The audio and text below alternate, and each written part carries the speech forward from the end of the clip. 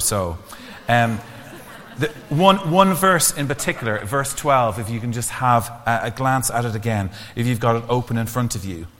The angels say this: "This will be a sign to you." This will be a sign, they said. "You'll see a baby lying in a manger, wrapped in swaddling clothes."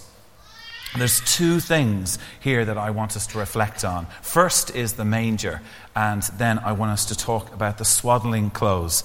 But to help us do that,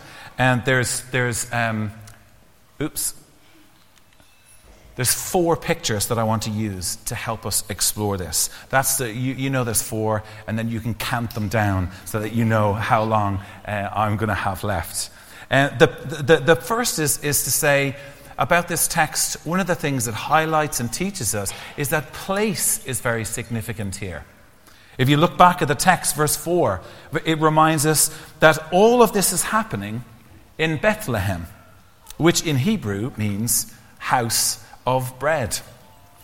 House of bread. Jesus is born in the house of bread. Why is that significant? Well, it's another reminder that Jesus is the bread of life.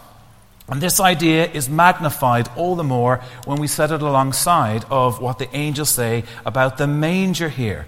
Jesus, we're told, was laid out literally in a trough, in a manger.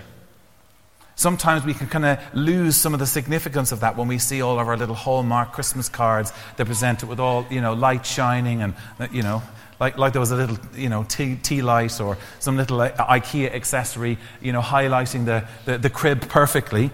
But he was laid out where food would normally have been laid out for livestock.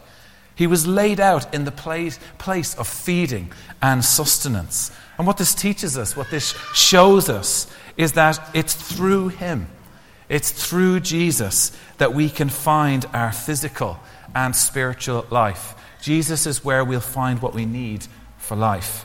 That's one of the things that Luke chapter 2 wants to teach us. So I want us to stay with this idea of place for just a moment longer. The third image. You might be surprised that the place where the angels appeared to the shepherd was called the shepherd's field. It still is. It's not surprising. But these are no ordinary shepherds. And this is something I found out through study this past month. History shows us that because they were placed where the shepherds were placed where they were, working where they were actually Levitical shepherds. They weren't just ordinary shepherds. And what this means is that the livestock that they were rearing were lambs that were destined to be used as temple sacrifice for worship for the Jewish people. And what's interesting about that is that when Levitical shepherds, when it came time for the lambs to be born, they didn't just leave them out in the fields like normal sheep would be left out to tend and to look after the flocks that way. When a lamb destined for to be sacrificed in the temple, they would pick the lambs up and they would take them up into the caves where they lived and worked, and they would wrap them, they would swaddle them in cloth. So you can imagine when these Levitical shepherds received a message from the angels that they would find a baby in a manger, that would have piqued their interest. But that they would see this baby, this Christ child, wrapped in swaddling cloths, their interest would have been piqued. That was language they understood. That was language they got. They knew exactly what the angels were saying. And as long ago as this all was, that's why we're here today. That's why we've come to celebrate together this morning. Because of that moment in history, everything is different. The baby born in the same place as the Passover lambs, swaddled like a Passover lamb, all points to the fact that Jesus is the promised one. Jesus is the Lamb of God. And it come that we would know that all that we needed to be put right with God would be complete, and no more sacrifices were needed. We've come to celebrate the baby who was laid out in the house of bread, in the place of feeding and sustenance to bring new life for all. Let's take a moment to pray.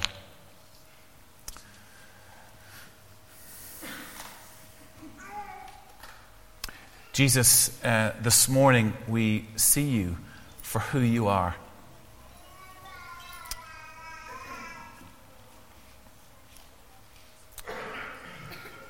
The one who came to make relationship with you, Father God, possible.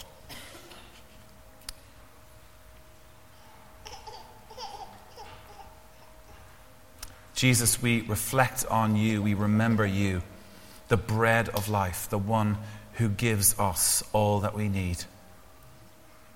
And we recognize it's through relationship with you that we find our fulfillment and purpose in the truest sense.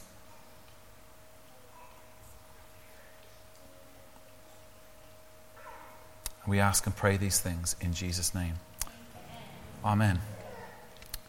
Now, Michelle, is Ben here? No, he's not. Oh, you said no. Come on out, Ben. So, just to remind ourselves, let's go over to the candle, Ben. You take your prayer with you. We're going to light the Christ candle, which is in this. Do you want to stand on the step here? You take that. And Ben's going to light the final candle on our Advent wreath. And, yeah, go for it. And then he's going to read a prayer for us.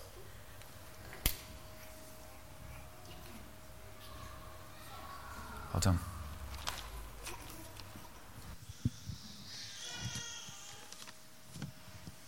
Let us pray. Great God of love and light, we thank you now for the light of Christ that has broken into our dark world. Let us now, by the light of your love, that we also may follow you to new life in him. Amen. Amen. Let's stand to sing our final carol.